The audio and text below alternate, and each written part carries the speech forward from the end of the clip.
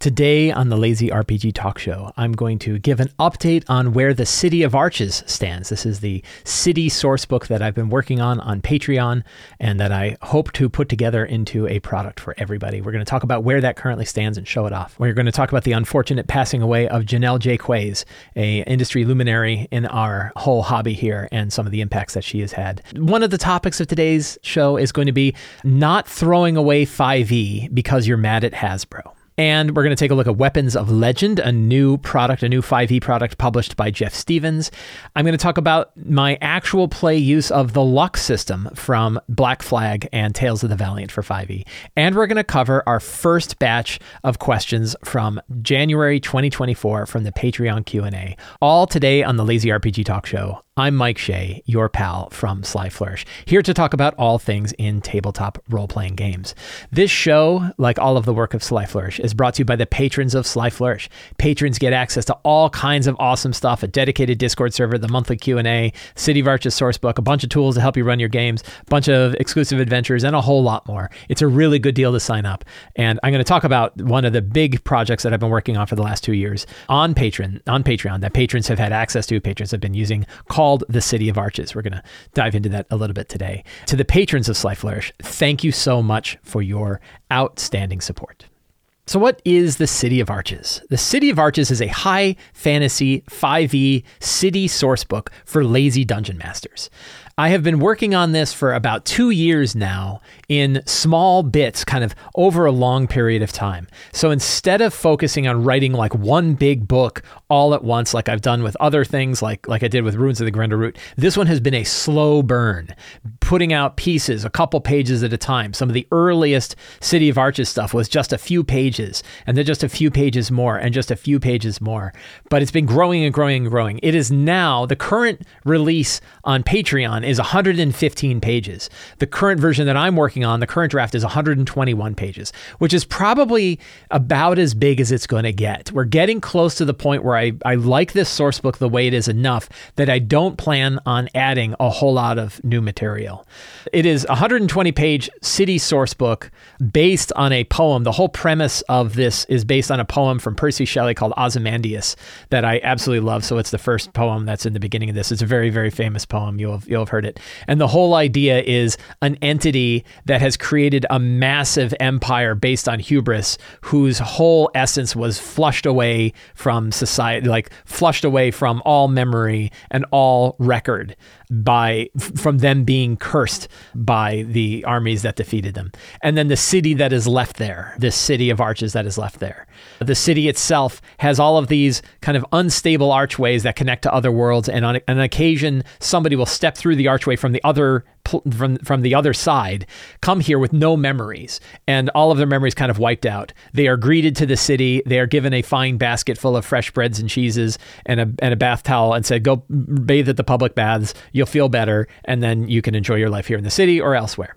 So the city covers the city itself, which has many, many layers to it, physical layers to it. It's got lots of different locations. And I like to think of each of these major locations as a biome. I'm kind of using the Minecraft style biome, that you have all of these different places. And I added, in the most recent version, 3 new biomes. So there's hundreds and hundreds of adventure locations in here. Hundreds of like short 2 or 3 paragraph places where you can build whole adventures or even small campaigns just around those little batches. And then of course you can build much larger campaigns around the whole area. So some of the, and examples of some of these locations are, you have the city, the upper city itself, the lower reaches, which is sort of the seedier underbelly of the city where people do kind of nefarious things. It's still relatively safe and relatively lawful, but it's definitely where like your bandits hang out. You're a lot more likely to get mugged on the streets. It's where you fence stolen goods. It's all that kind of thing. You have the Cliffs of the Dead, which is this massive set of tombs that has existed for thousands of years, that are actually, the tombs themselves are sort of drawn deeper into the mountain. It's known that the border between the realm of the living and the realm of the dead is thin in there, not necessarily in a bad way, but like that's where people inter their loved ones. But then the tombs themselves get drawn deeper in the mountains, which means the further in the mountain you go, the older the tombs get. The Endless Warrens, which is sort of the natural caves and all of the monstrous layers that exist deeper in the mountain beyond the the Cliffs of the Dead, the tombs. And you can tell that I've like jumped around to different sections. I have a section of villains and monsters. I have a section of the worlds beyond the arches, like other worlds that are there. One particular world called Arcus, the world of dead temples. A world generator, so you can build your own worlds that either are used as lore or actual places that the characters could visit. Then another biome called Sunken Revia, which is really a terrible, ruined city filled with dark magic and demons and warring factions. It is not safe at all. It's your high-level zone, deep beneath the city. The Vaults of the Nameless King is your dare zone. These are like level 17 to 20 places that you would go. Super, super dangerous, super powerful places. These are the private vaults of the Nameless King himself that have not been opened in more than 1,000 years. A whole section called the Borderlands, which are the regions around the city, including a marshland to the north, a ruined arcane desert to the west, and a temperate sort of hilly grassland farmer area to the south, and then a bunch of adventure locations that exist there. So the new things that I added, the big things that I've added to the City of Arches in its last set of updates include an expanded section on using the City of Arches. So I want to say, like, how do you use this book? How do you make the most out of it in your game? I expanded that a lot. I created a history of the City of Arches, so you can see like what happened to the city over time, or to that area over time. It goes back hundreds of thousands of years, but it's a brief history. It's not this giant thing. It's, maybe 5 major events that are worth considering. More GM tip sections. This is really why it's a city source book built for lazy DMs. Is in there, I have lots of advice about how to use the material to make your life easy while you're running your games. It's spread all throughout, so I added a whole bunch of these to the whole thing. New locations, summaries, secrets and clues, and random encounters for every biome. So any one of those major sections has a section of secrets and clues. It has very brief summaries at the top, italicized summaries that you could read directly to your players or that you could use to inspire yourself, and random encounters that you might run into in each of those biomes. There's a random encounter section for the city. It was only 10, now it's 20. The new Cliffs of the Dead biome is a whole new section that I added. The new Endless Warren section I added, and the Vaults of the Nameless King I added. So all of those, a major update that happened in December. I've been dropping updates, big updates like this, about every 2 or 3 months. I expect to have one more major update probably in February. And that, instead of adding new sections to it, because I feel like it's at a good place now where I want it to be. I feel like I don't need to keep adding more locations. It does already have some kind of adventures, but this isn't a big adventure book. I'm not planning on doing like a 1 to 20 campaign adventure. I really want GMs to use this to inspire their own adventures. So there may be some things that I add to it, but I don't think it's going to be very much. And instead what I'm doing is, because it's been written over 2 years, I have lots of connection points that I have to reconnect. Lots of like collisions of names. I was using the same name for multiple things, and I have to fix that.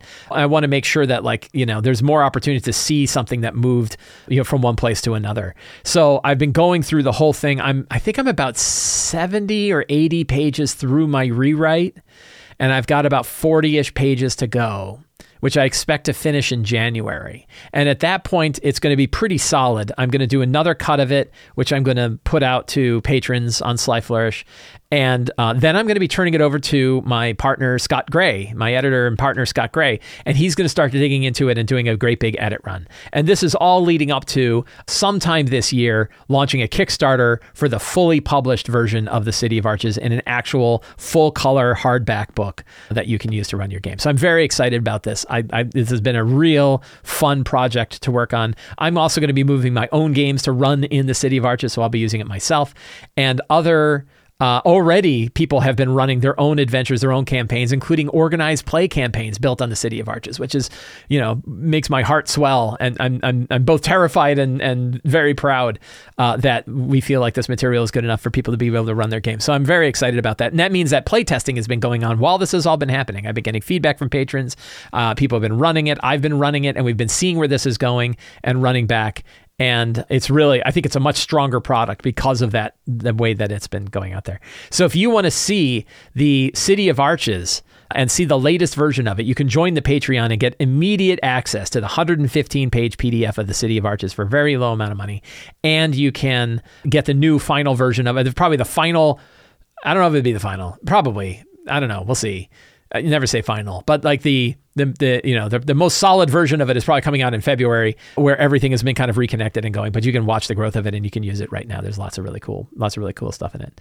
So that is the current status of the City of Arches, which I wanted to share. I did mention in my intro that the industry luminary Janelle J. Quays has passed away. Janelle had done tons of different major influence on the TTRPG industry with some very early adventures in the earliest days of D&D and in other kind of organized play programs and things like that. I learned about Janelle J. Quays through Justin Alexander, who talked a lot about Janelle's dungeon designs, the asymmetric dungeon designs that Janelle was known for and had done in the video game world as well.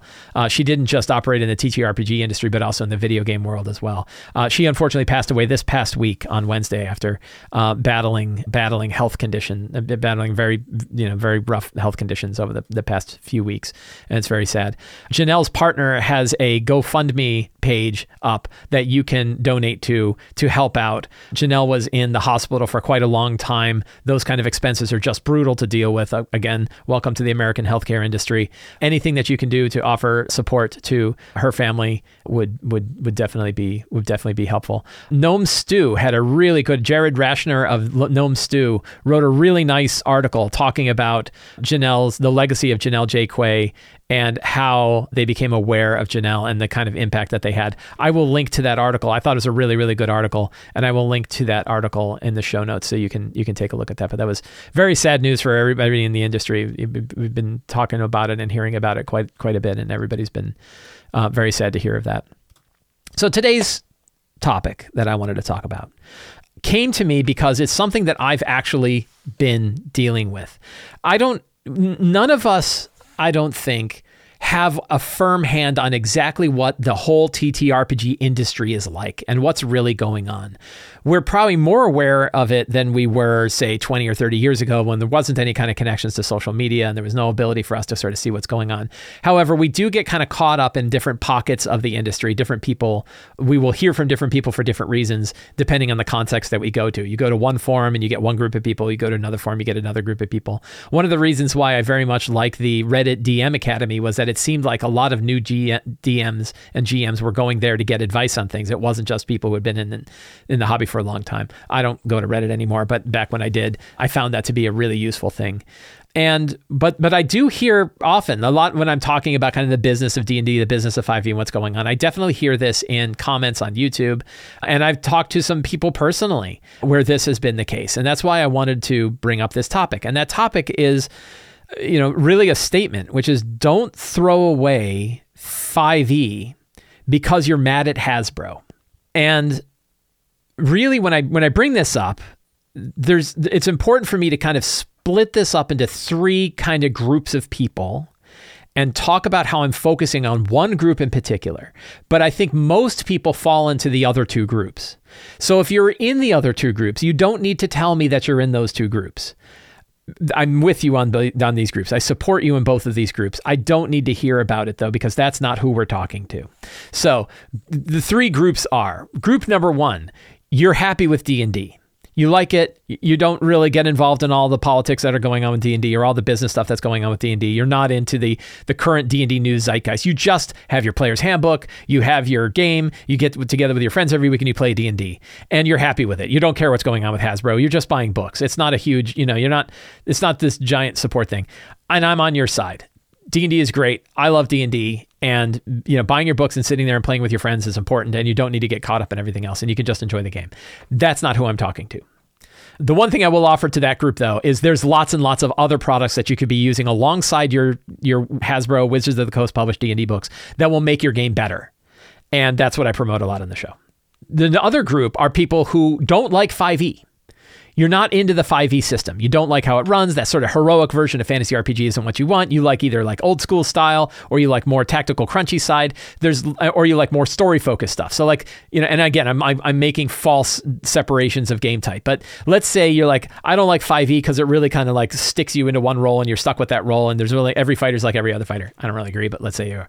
And then you like Pathfinder 2. Awesome. right? I'm totally happy that you like Pathfinder 2 and the massive amount of the massive amount of character customization you can do in Pathfinder 2. And you like the super technical crunchy bit of Pathfinder 2. Awesome, right? Great. That's not the topic of this discussion. Or you like really story-focused games. You like your Monster of the Week. You like your Thirsty Sword Lesbians. You like your Dungeon World. You like games where you're focused more on the story of the what's going on, collaborative storytelling with your players. You don't need all the crunchiness that 5e has. I'm on your side as well. Or let's say you like the old school style. You want it where torches matter, food matters, encumbrance matters, everything is very deadly. And you love your Shadow Dark RPG, you love your old school essentials, and you love your Knave. I'm good with you too, right? That's a fine way to enjoy your RPG. I'm not talking about you either. So those two different groups, you love D&D and you really don't, you don't need to get involved in Hasbro's nonsense. Totally fine. Or I have all these other RPGs that I'm enjoying instead. Totally fine. Instead, there is a slender slice kind of in there of people who are upset with what's been going on with Hasbro and lots of different things ever since the OGL, maybe even before the OGL, some things bugged it, but then the Pinkertons, the whole AI art stuff that's been going on, lots of different reasons why WotC has lost your trust. Some of those I think are totally valid. Some of those I don't necessarily think are valid, but I'm not going to get into that now. It doesn't matter how I feel about it. It matters how you feel about it. And if you feel like you are unhappy with what Hasbro's been doing, the layoffs that occurred right at the end of the year, all this stuff is making you mad at Hasbro, and you feel like that means you have to walk away not just from D&D, but 5e overall. What I argue to you is that 5e isn't D&D, and you can enjoy 5e a lot and not have to support Hasbro or not have to use D&D products if you want to. I still feel like if you do want to keep using D&D products, that's totally cool. Or if you'd rather play our other RPGs, that's totally cool too. But if instead you feel like your focus of 5e you have to leave 5e because of what Hasbro's been doing, or you're afraid of what they're going to do. You're not crazy about 2024. You don't know what kind of other things they're going to be doing. The big focus on digital play that they have, further monetization of D&D, and you don't want to be part of all that. There's so many ways to enjoy 5e and not be part of that. Two examples that I will give are two obvious ones. One, Level Up Advanced 5e. So a lot of people have brought up to me, hey, 5e is D&D. Like, I don't know whether you like it or not, 5e is D&D. And then I said, well, is Level Up Advanced 5e D&D? And like, well, no. And I'm like, and it's its own system, right? It's completely independent. It's got its own Adventurer's Guide. It's got its own Monstrous Menagerie, and it's got its own Trials and Treasure. It's got its own core books. Tales of the Valiant, which is coming out pretty soon, I think. I don't know exactly when it's coming out. It has its own Player's Guide. It has its own Monster Vault, and it's going to have its own GM Guide. Those are completely separate from D&D. There is no license connection to Wizards of the Coast. They have no financial connection. There is nothing Hasbro or Wizards can do to get in the way of them building what they've been doing. EN World has now been doing it for like 3 years. They put out all their core books. They put out a bunch of supplements. They put out digital tools. They've been supporting it. EN World went so far as to go through all of their material and make sure there wasn't any connection at all to the intellectual property of Wizards of the Coast, and generated their own system reference document under a Creative Commons and a Creative Commons license. It's also under ORC and it's also under the OGL, but I like the Creative Commons, so I focus on that. That is independent. It doesn't even reference the Creative Commons license that Wizards of the Coast put out. It's its own license, completely independent of every way, and yet fully compatible with 5e. And what that means is fully compatible with all of the other 5e books that have ever been published over the past 10 years, whether they're published by Wizards of the Coast or every other publisher, Flea Mortals and Kobold Press and their stuff, Monty Cook Games and their stuff, Jeff Stevens and his stuff, Even Tier Games and their stuff, me and my stuff. Lots of people have been publishing stuff all over the place that is compatible with all that stuff and doesn't have any connection to Hasbro. So I posted this up on EN World. I got my thoughts together on it. I wrote a piece and I threw it up on EN World's forums because it's a good place for me to test an idea. Let me throw this out there and let me hear what people have to say about it, and let me get around. And it's huge now. I don't know how many responses it has, 300 replies or whatever. There's a fair bit of people talking back and forth about it. And a lot of people fell into those categories where like they either came in and said, I don't know why you're talking about this. I'm totally fine with D&D. And I'm like, good on you. Or I don't know why you're talking about this. There's so many other RPGs. Why don't we just play those? Also, I'm on you. That's not who I'm talking to. I'm not talking to, those are two groups, but there is this other group. And then they were like, well, is there really anybody there? And I'm like, well, I'm talking to them. I've spoken to them. They've talked to me. I've heard from them. So yes, I know there's some out there. Do I know it's huge? No, I don't know that it's huge. I don't know how big a problem this is. I have no idea. But was it worth me writing an article or writing a post on EN World to say something? Maybe. Is it worth me talking about here on the show? I hope so. I mean, I don't hope so in this hope that there is a problem here. If there isn't a problem here, there isn't a problem. But I have a feeling there are people out there who are still kind of drawing this connection that 5e is D&D, and that therefore they're taking 5e regardless of how good it is or how much they like it or don't like it, and they're tossing it aside saying, I have to completely go independent. Now, one of the arguments is, well, D&D is so big. It's as though it is 5e, right? That if you were to take like all of the sales of everything and put them in a big bubble, so much of like the sales and the player usage and everything, the volume of stuff from Hasbro, from Wizards of the Coast, and from D&D is so big compared to the other tiny little slice in that circle of other 5e published stuff that you might as well just say D&D is 5e. My argument is size doesn't matter. It doesn't matter how big it is. First of all, if you're listening to me, you're watching me, you read my stuff, you're already well outside of that big envelope, because most of the people in there are not involved in any of the stuff that's going on with D&D. They're not listening to a D&D talk show where we pontificate this stuff. They're not looking at other third-party material. They're already doing their own thing. So much of them are outside of the sphere of the people that I'm reaching anyway. Why am I even worrying about them? I can't worry about them, right? I can't reach them. So if I can't reach them, I can't do anything. But then there are people I can reach, and the people I can reach are the people who know that there's other third-party products. These are the people who backed Flea Mortals. These are the people who buy lots of 5e accessories, or look at them anyway. The people who know that Raging Swan makes awesome stuff, and they recognize the value in this work. So those are people I can reach. So to me, the volume, I mean, it isn't important. And if you're basing all of your opinions, like the thing that I saw in some of the responses was D&D is so big that there's no point in yelling into the sky saying that 5e isn't D&D, because you're never going to reach those people. And my answer is, well, I reached you. Like, you came here, you read what I said, and you posted a note. So how do you feel about it? I don't need to figure out how everyone else in the world feels about it. I don't need to worry about the people who aren't reading the stuff that I've got. I want to worry about the people who are. And those are the people that I want to talk to, because those I actually know are there. I don't know anybody else. I can't reach the amorphous blob of people who are out there, and they're enjoying D&D, and I'm happy they are. And I want more people to enjoy D&D. And I want Hasbro to market D&D so heavily that more people are coming into that pool, because the bigger that pool gets, and it can continue a bit, the more some of them will say, you know what, I will do a Google search on what are some other accessories, or how do I deal with encounter balance, or what exactly how does stealth work? And that they can start to come in and see that there's a bigger hobby here, and that there is more stuff. And the cul-de-sac for that hobby isn't go to another RPG. It could be, no, keep playing 5e, just try out this other monster book, or try this other way of playing 5e, or try this other trick. And those are the people that I want to reach. I mean, I still love other RPGs. You see, I just did a whole show about my Shadowdark RPG. I love all RPGs, including D&D. I love them all. I think that the whole hobby is really, really good. But when it comes to like this, it doesn't matter how big D&D is to me.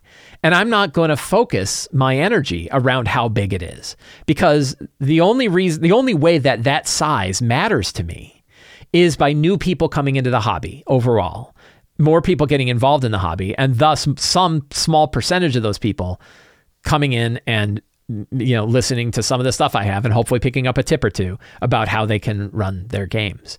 So I'm not worried about size, but instead what I am worried about are the people that are in that small slice who are saying, I really like the AI thing that happened recently. So, you know, Wizards of the Coast kind of stepped in it, because it turned out that one of the people that they had used for marketing for Magic the Gathering had used the autofill tools from Photoshop, and it AI generated some background stuff. They were called out on it. They denied it. And then they said, oh, no, turns out we were wrong. And it turns out that even though we've told our artists not to use AI, we hadn't done that with our marketing group. Yeah. And a bunch of people are like, wow, I'm done. Like you did that with Big B's, and you came up with a bunch of excuses why you had AI art there. And then now you've done this, and you had to walk back. And it doesn't matter how I feel about that, really. We each get to decide how we feel about that. That to me, like, you know, I'm going to buy books when they're good books. And that didn't matter that much to me. I didn't feel like that was this huge breach of trust. I know the AI thing is a massive, massive issue. This isn't the equivalent of Hasbro saying we're replacing all of our artists with AI art, which is what everybody's kind of jumping to. Oh, they're just going to go that way. They're really not. I'd seriously doubt it, because honestly, their amount of investment in art, the art, a friend of mine brought this up. It was a really good point, which is art is their business. Like, art is so core to them that they want to copyright it. Like, they don't want to they're not going to commoditize the key. They'll commoditize lots of other things. They're probably not going to commoditize that because it's really important. Not just from like a PR standpoint of it looks really bad when we use AI art, but because they really care about the art that they're putting in, because the art is such a big part of their product. So, and honestly, its expense compared to a lot of other expenses that are going on is relatively low, even when you're hiring human artists to do it. It's just not that much of a cost savings for them to do that. These are contract commercial or contract artists that they're using.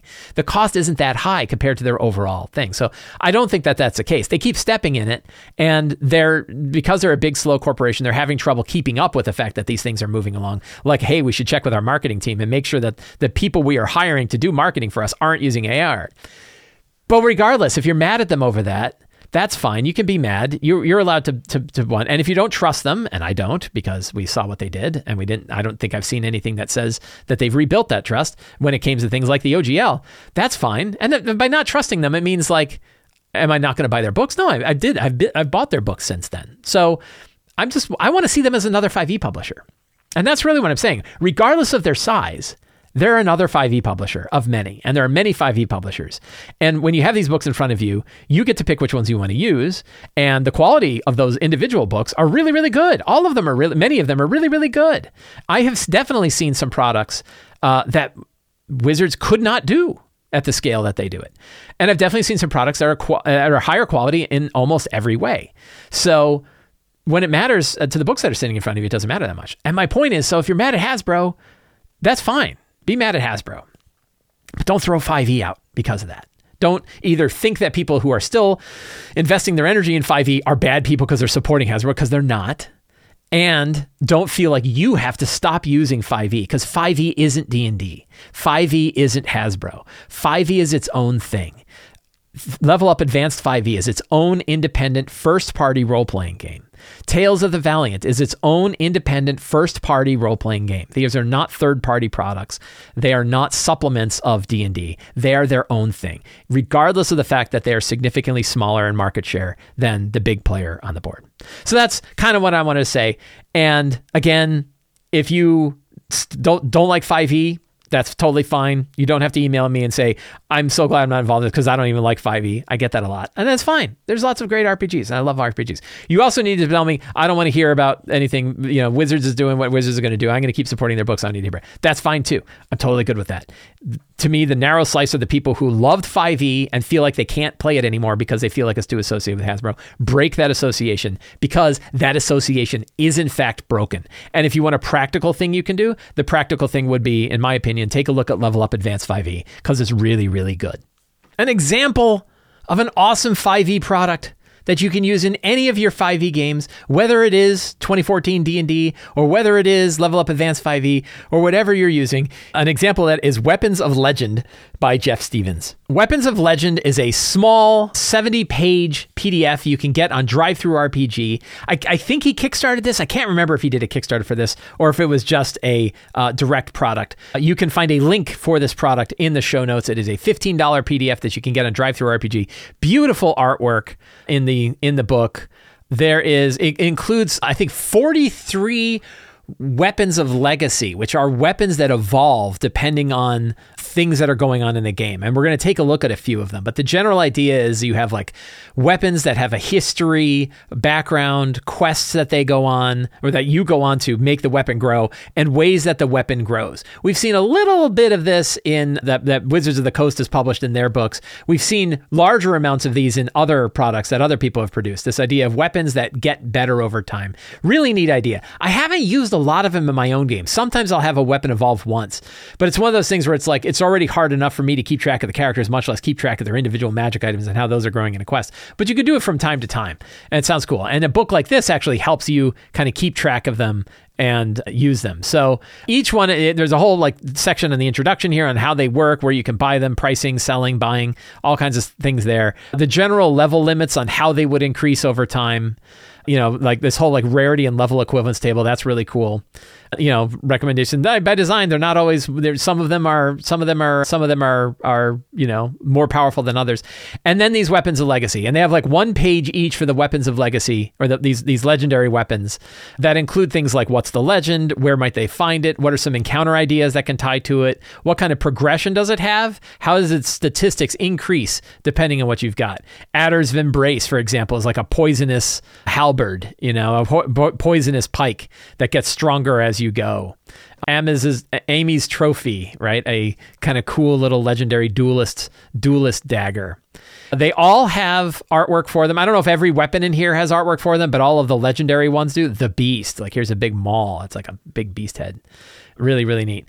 And so if you're looking for magic items that have teeth to them, like the beast, that grow over time, things that they have a legend, and you want to build like a quest around it, you could do far worse than to pick up the Weapons of Legend PDF, browse through it while you're thinking about the treasure that you want to drop into your game. Maybe you jot some of these down as things that you're not necessarily going to drop into your game right away, but maybe these are items that you could keep in the back of your mind, kind of put them in a little list with your notes, and to decide when you want to drop in things like the Bloodcaster. I really do think magic items are probably undervalued by GMs as valuable pieces of our prep and valuable pieces of our games overall. Characters love magic items. And if you do just drop in like a +1 sword, that's really kind of boring. Every magic item that you put in there can have like an interesting name, an interesting bit of history, maybe an interesting function that it has. If you've played Baldur's Gate 3, you see a lot of this. Like, 80-90% of the items that you get in Baldur's Gate 3 are unique items that do one thing. They have like spells that are attached to them. They give some other bonus to a particular kind of effect that a character might have. That's really a neat idea from Baldur's Gate 3 that you can drop in, is like you could give like a set of earrings that make the Firebolt spell use your intelligence modifier on damage, right? That's like a cool thing you could do, so that one cantrip gets better. And then maybe they use those. Maybe they're like, oh yeah, I might use them. But you could kind of say like, what do I see what the character's using? Maybe there's something, just augment the thing that they're using a little bit. They will really like that idea. So I think that they're undervalued overall. And a book like this is a way to get like a good bit of crunch. These are actually put together by a bunch of different designers, different designers that have been in the RPG and the 5e design world for some time now. So they've got some really, really cool designs to them. Again, this is Weapons of Legend for 5e is the name of this. The Dance, look at this. This is like a cool blade that's got like skeletons and stuff on it. Now, the other neat thing is at the back of it, I haven't looked at sort of when in my flip through, I didn't really dig into the items that were not legacy items. So you can see there's some back here. They're just pretty typical magic items that you might have with some cool art. But one thing that's pretty neat is in the back of the PDF are printable cards. You could print these out on a color printer and slice them out and hand people a picture of what the item looks like. So really handy way to like show it. If you're playing online, about half the people from my surveys are playing online, you can do a snapshot of the card and just drop that into your Discord server or whatever you're using in order to share your game. So really, really cool product. This is the exact kind of thing I'm talking about when I talk about the value that small publishers can have in this larger 5e ecosystem. These are compatible with Level Up Advanced 5e. They're compatible with D&D. They're compatible with probably both 2014 and 2024 D&D, and they're compatible with all the variants of 5e that are out there and probably will be out there, because I don't think you're going to see a lot of stuff change so much that items like these are not useful. And that's because each one of these is its own tiny little rule set, right? Every magic item has its own kind of tiny set of rules. So really, really, really neat stuff. So yes, this is Weapons of Legend by Jeff Stevens, available on Drive-Thru RPG, $15 PDF. Really, really cool looking stuff. Please check it out. For about a year now, we have seen new rule sets coming out from Kobold Press for their upcoming Tales of the Valiant role-playing game. They ran a Kickstarter last year for the Player's Guide and for the Monster Vault for Tales of the Valiant. They have a new GM guide that's coming out. I've had, in full disclosure, I have worked with Kobold Press on both their monster book and on the GM guide, so I'm not exactly unbiased when it comes to my enjoyment of things Kobold Press. But I have loved Kobold Press longer than I have been doing some freelance work for Kobold Press. I really like the work that they do. I enjoy the books that they put out. I have run many of their adventures. I've run many of their books. And I'm very excited to see Tales of the Valiant come out. I'm excited to see what's got. But we've been seeing some of their design coming out both in playtest documents that have been coming out for Tales of the Valiant and with their Black Flag system reference document. This system reference document, 138-page system reference document, is available for free online and is licensed under the Orc license, the new Orc license that came out from the OGL catastrophe of last year. A bunch of different publishers together, mostly led by Paizo, came up with a new license that's independent of any publisher. So even though Paizo, I think, financed it through a law firm known as Azora Law, who has worked with other tabletop role-playing game companies, they put together the Orc license, and Black Flag SRD is available under the Orc license. That really only matters to publishers, though. It doesn't really matter to us here who are GMs that are making things. But one of the really neat bits of mechanics that came out with the Black Flag playtest and with the Tales of the Valiant playtest is their alternative system for inspiration. So if you're familiar with 5th edition D&D and 5e, 2014 5e, you know about inspiration. What's really interesting is what I would recommend you do, because it's kind of a fun exercise, if you're thinking about inspiration, go read what the 2014 Player's Handbook has to say about inspiration, and then go read what the 2014 Dungeon Master's Guide has to say about inspiration. They are different. It's very interesting that in the Player's Handbook, it talks about you getting inspiration by using your character traits, your flaws, your bonds, your ideals, and that sort of thing. And the Dungeon Master's Guide says you can actually use it for all different kinds of things, including not using it at all. Those rules are kind of cross purposes, which I think is one of the reasons why there's so much question about exactly how inspiration is supposed to be doing what it's doing. So some people have been trying some other things. And one of the neat ones is what Tales of the Valiant and what Black Flag has been doing, which is a system called Luck. Page 28 of the Black Flag system resource document. The whole rule set for Luck fits into a very small amount of space in this system reference document. It is a direct replacement for inspiration, so you are not intended to use inspiration and Luck together. The reason why I'm talking about it today is I've now replaced inspiration with Luck for almost since it came out. I was like, it's so easy to drop out inspiration and drop in Luck. And this gets to that whole value of the modularity of 5e, that I was able to replace inspiration with Luck, and I'm not looking back. It's so much easier to deal with. First of all, it's a system that the player gets to use on their side completely.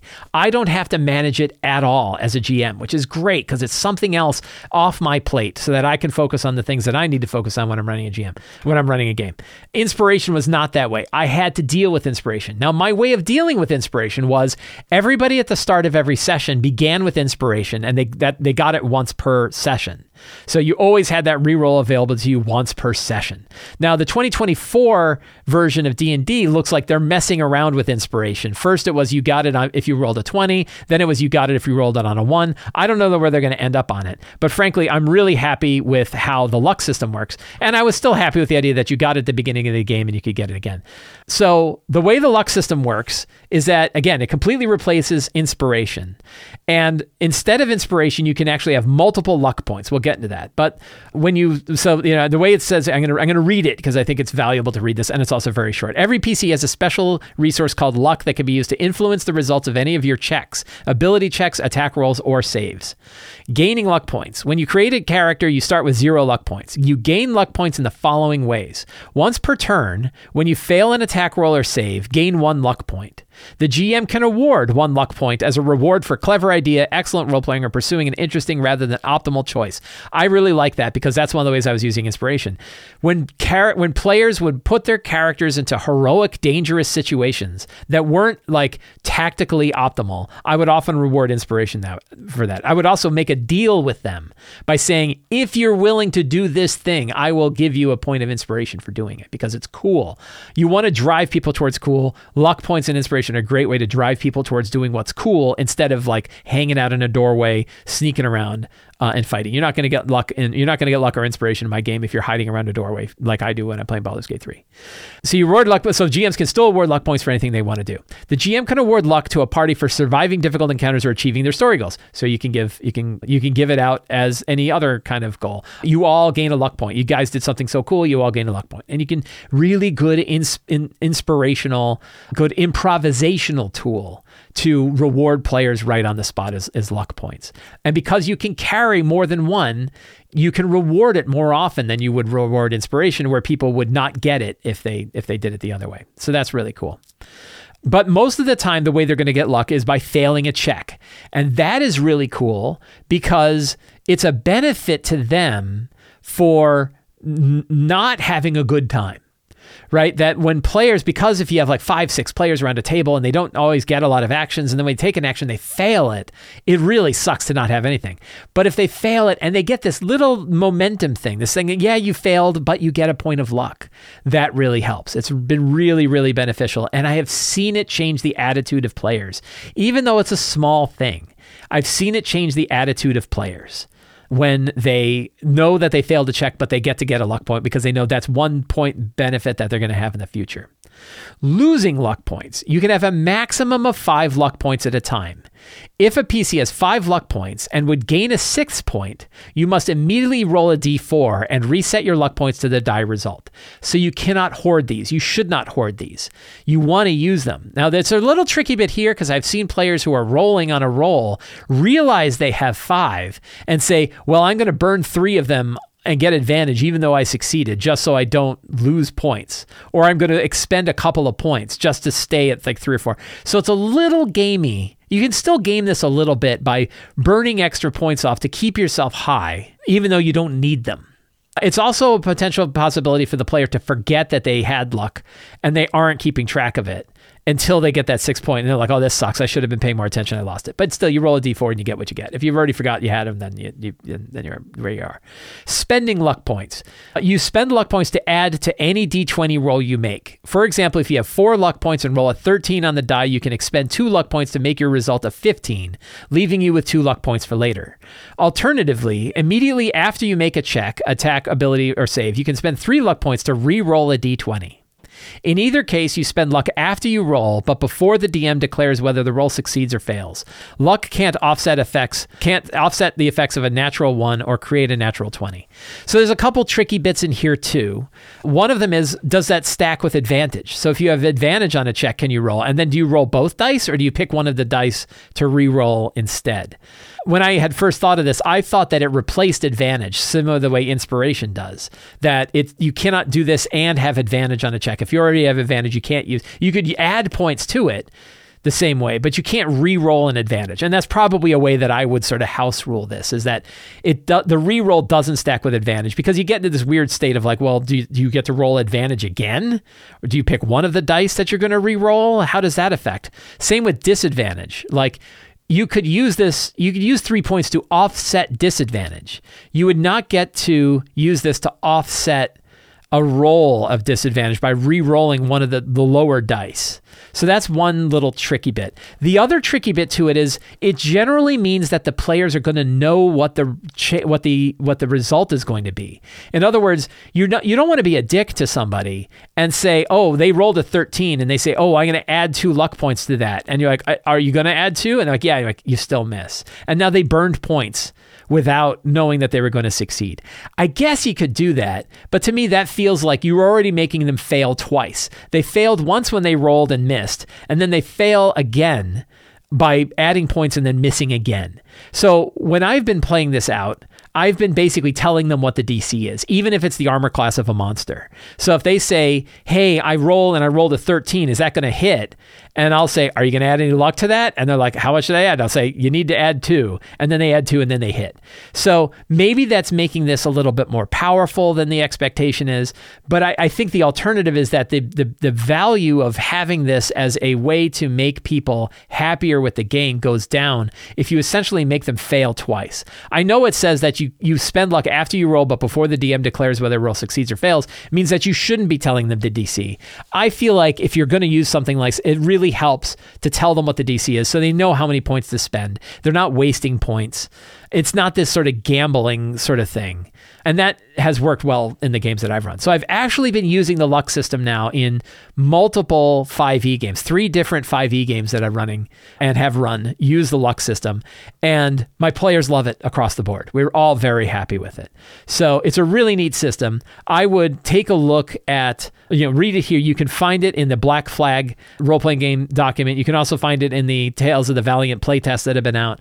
I will link to it down in the show notes so you can see it there as well. But it's such a simple idea and a simple system that it's a really neat way to drop it into the game. It gives players another little thing that they can sort of deal with on their side that you really don't have to do anything with on the GM side, which is why I like it so much. There's a couple little tricky bits to manage, but so far I've not had any trouble managing those, and I found it to work better than the inspiration mechanic that has been in the core of 5e. So I really liked it and want to talk about it. Again, really good example of another publisher who's putting out a modular piece of stuff that is compatible with 5e that any of the 5e games can drop into their system and replace another piece, showing the modularity of the system and showing the wealth of information that exists for 5e overall in this entire hobby. That means we don't have to depend on any one company in order for us to be happy with this game. So please, check out the luck system from Tales of the Valiant. Really cool. Let's do some Patreon questions. Every month on the Sly Flourish Patreon, I put up a new Q&A thread. Any of the Sly Flourish patrons can ask a question, an RPG-related question there. I answer every question every Friday, and some of those questions come here to the show. Other ones become the catalysts of other articles or other videos that I do elsewhere. These are the first questions for 2024. Sasquatch says, I've reached the like apex where I've introduced the 3 main villain entities. The players know the 3 fronts are actively choosing between them when undertaking missions. How do you set up quests such that none feel like the correct choice when navigating fronts towards the end of the game? So this is really interesting. And there's a whole idea about how much pressure you put on the 3 fronts. And I had a situation that was very eye-opening for me. One of the players that I've been playing with, we realized yesterday, she was in my game yesterday, we realized we've been playing together for basically 20 years. And she brought up that in one of the games I was running, this was it was not Rime of the Frostbane, it was the other Icewind Dale adventure that came out right between the 4th and 5th edition. And we were using early 5th edition to run it. I can't remember the name of the adventure. It was an Icewind Dale based adventure, and it had 3 fronts. And I put the pressure on the fronts such that every time they were moving the needle forward on one of the 3 factions, the other 2 were moving forward. So when the characters were busy dealing with one faction, the other 2 were growing and things were happening. And in the middle of the campaign, she said, you know what? When you told me about this idea that there are these 3 different factions and that they're all moving along and we have to get involved in them, I thought that sounded really cool. And now that I'm in it, I feel like I'm losing ground all the time. Right? Or I think she said, like, now I'm in it, I hate it. Right? And she hated it because she felt like no matter what choice she made, she was losing ground with the other 2. What that told me is I was putting too much pressure on those factions, that they were always moving forward so much that if the characters weren't involved and couldn't be involved, that those other factions were growing. So you can tune the dials on these by having some of the factions not moving as fast as everything else is going on. Maybe one of them is, or maybe neither of the other 2 are, but they're all just kind of moving in the background. And knowing how to keep that dial and keep the pressure back so that players feel like they're gaining ground. Not like, well, I'm pushing that one down, but the 2 other are growing, and I push that one down, now the other 2 grow. That can be frustrating. So you want to be careful there. And I don't know if that's exactly, you're not really asking that though. You're saying like, how do you get past the feeling that there's a correct choice? So there's a couple things to do. One is that sometimes in your game, there is a correct choice, and don't try to hide it. right? Maybe the quest that they only have one quest that's focused on one faction because they're the only ones currently at play. The other two are kind of moving in the background and there isn't really a quest for it. So clarifying exactly what are and aren't quests, that is a really valuable thing to do. The other thing is you can have a conversation with them. And I've had to have this conversation with players. I have to have it in my Shadow Dark game regularly, which is there isn't a right answer to these choices. You're going to make choices about what to do, and the world will evolve based on the choices you make, but there isn't a right or wrong one. So it isn't you trying to figure out what's going on in my head about which the right one is. I'm reacting to you. You're not reacting to me. And sometimes you have to tell that to the players directly. Like, let's talk about this game we're playing. And in this game, there are choices in front of your characters. And I am telling you that the choices that you have for these characters are there isn't one right answer. The world is going to evolve based on the choices you make. But that doesn't mean there's one right answer. And I won't steer you down a path where there's a wrong answer, unless you'll know that you're heading down something that is different. So, it isn't a matter of, you're not just saying like, I'm just going to make up the whole game based on the choice that you make. It's that the world is going to evolve naturally based on the choices you make.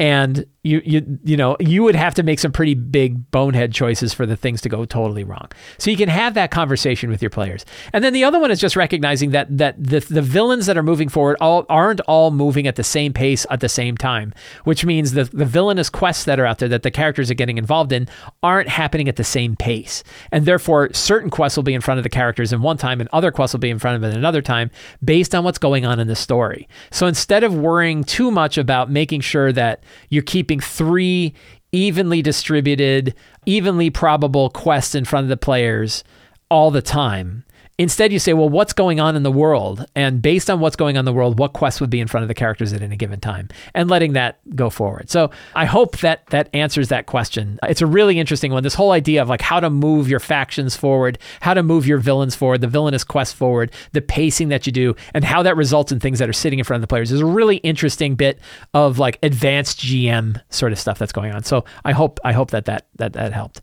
Tim S says, you recently had a video on lazy magic items, but how do you price items for players that you want to spend their gold at a magic item shop?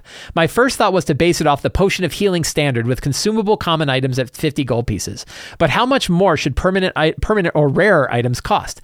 Tim, I've got a great resource for you. It is called the Level Up Advanced 5e Trials and Treasure Book. It is an excellent, excellent book. It is, in my opinion, far superior to the Dungeon Master's Guide for 5e, for running 5e games. And one of the things that it has in there are prices for magic items. So if you ever need a question of like, what's the price of a magic item? The prices are in that book.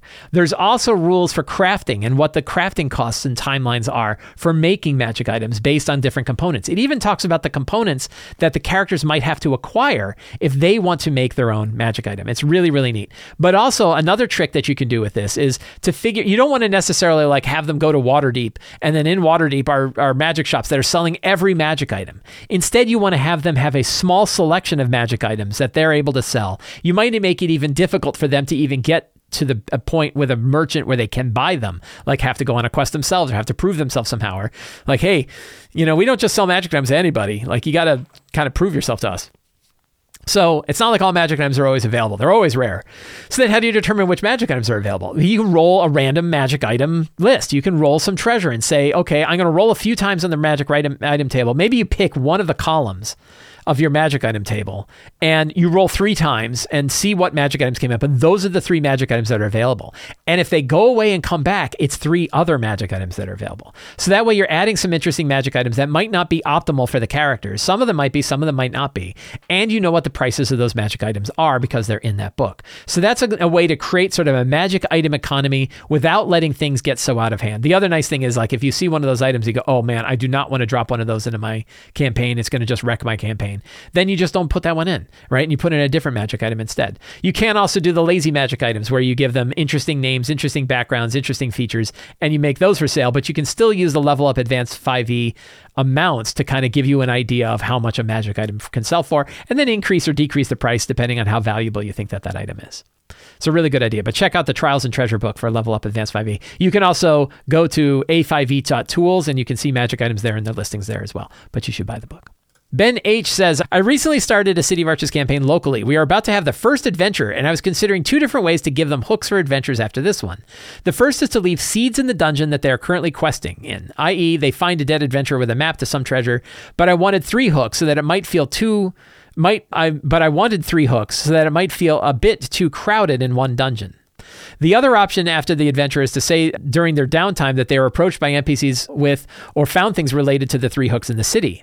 I was wondering if you had a preference between the 2 techniques or a third technique I missed, and any advice regarding either of them. So in the City of Arches book, this is the new version, the one that just came up in the past December on page 5 are using adventure hooks. And it says like nearly every location NPC in this book includes an adventure hook that you can use to draw your characters in. You introduce these adventure hooks in lots of ways. The following is a list of potential ways the characters might pick up on adventure hooks. Use a role on this list to inspire your own ideas. So no, there isn't, you asked if I have a preference. I don't have a preference. I think both of the ones that you brought up are fine ways to do it. NPC approaches you and they have a quest, or you find stuff on a dead adventure that leads to another quest. But I think there's many more. And then a third one that I throw out that's really easy is the job board. You go to Seventh and Gams, which is the local kind of eatery, and they have like a bulletin board, and on the bulletin board you could have a couple of different factions like, hey, I'm looking for my daughter's gone missing, the city watch has not been helpful, can you help me find my daughter who went down into the lower sewers? Okay. Right? But here's a bunch of other ways I'm going to read off. The characters pick up the job on a job board. Number 1 for me. NPC known to the characters recommends them. A local business provides a hook to the characters. A local political group brings the hook to the characters. The characters overhear a conversation discussing the hook. The NPC seeks out the characters based on their reputation. A local job recruiter connects the characters and a job for a small fee. A mysterious letter or message directs the characters to a job opportunity. A guild or organization the characters are part of assigns them the job. A local temple requests assistance from the characters. A job is posted in the local newspaper or on a flyer. A character has a dream or vision guiding them to the job. A town crier announces a job opportunity in the streets. A retired adventurer passes the job to the characters. A magical familiar guides the characters to a job. A noble known to the characters seeks their assistance. The characters are offered a job after helping an NPC. The characters are introduced to the NPC through a family member or friend.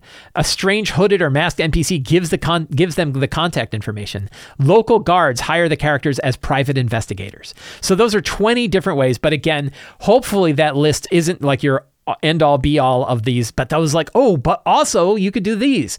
So another way is think up 10 more. What are 10 other ways that characters could get quests? This is that list. And this is that idea that this is a book built for lazy GMs is here are ways that the characters could learn quests, and that can definitely evolve as your game goes. And I think it's more interesting for the characters to pick up quests for different things. Everything from overhearing a conversation to getting a dream or portent to having a mysterious masked figure drop a note off and walk away. I think lots and lots of really cool ways that you can do that.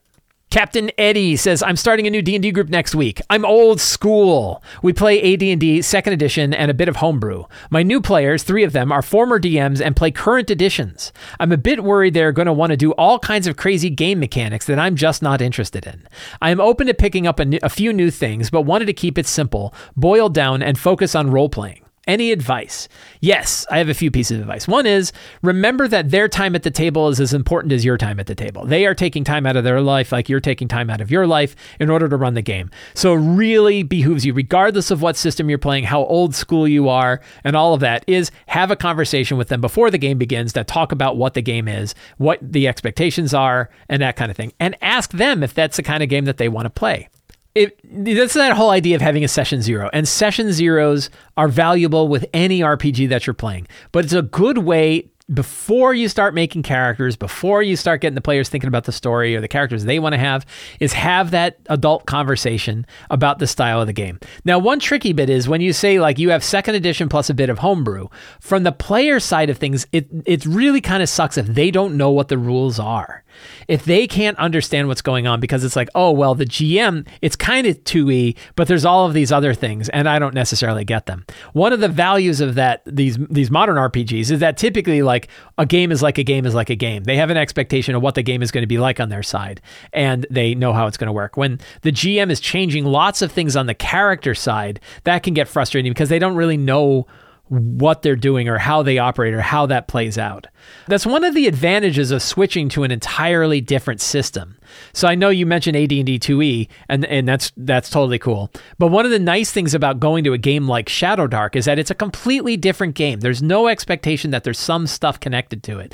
We don't have any special house rules for Shadowdark. We're just running Shadowdark. So there's no like, oh, well, in 5e I was able to do X. And we say, well, that might be fine, but this isn't 5e. It's a totally separate game. So I would be careful about what those homebrew rules are on the player side, and I would make sure that they're clear about them. But one important thing is not to just bang on the table and tell them how it's going to be, but talk to them about the kind of game that they want and try to come to a good consensus of the style. But it is definitely like 2nd edition D&D is not like 5th edition D&D. It's kind of similar in some ways, but it's not. The power growth of characters in 5th edition is definitely higher. You don't have things. And then the question is like, what are you playing with, like the complete books or not? Because 2nd edition had the complete books and those totally changed characters. So I think it's important to make sure that it's clear what your game is about, how that's going to play and how that works, and have that adult conversation. Sit down with them before the game begins. Talk about what this is. Talk about what the house rules are. Ask them questions. Don't just tell them things. Ask them how they feel about it.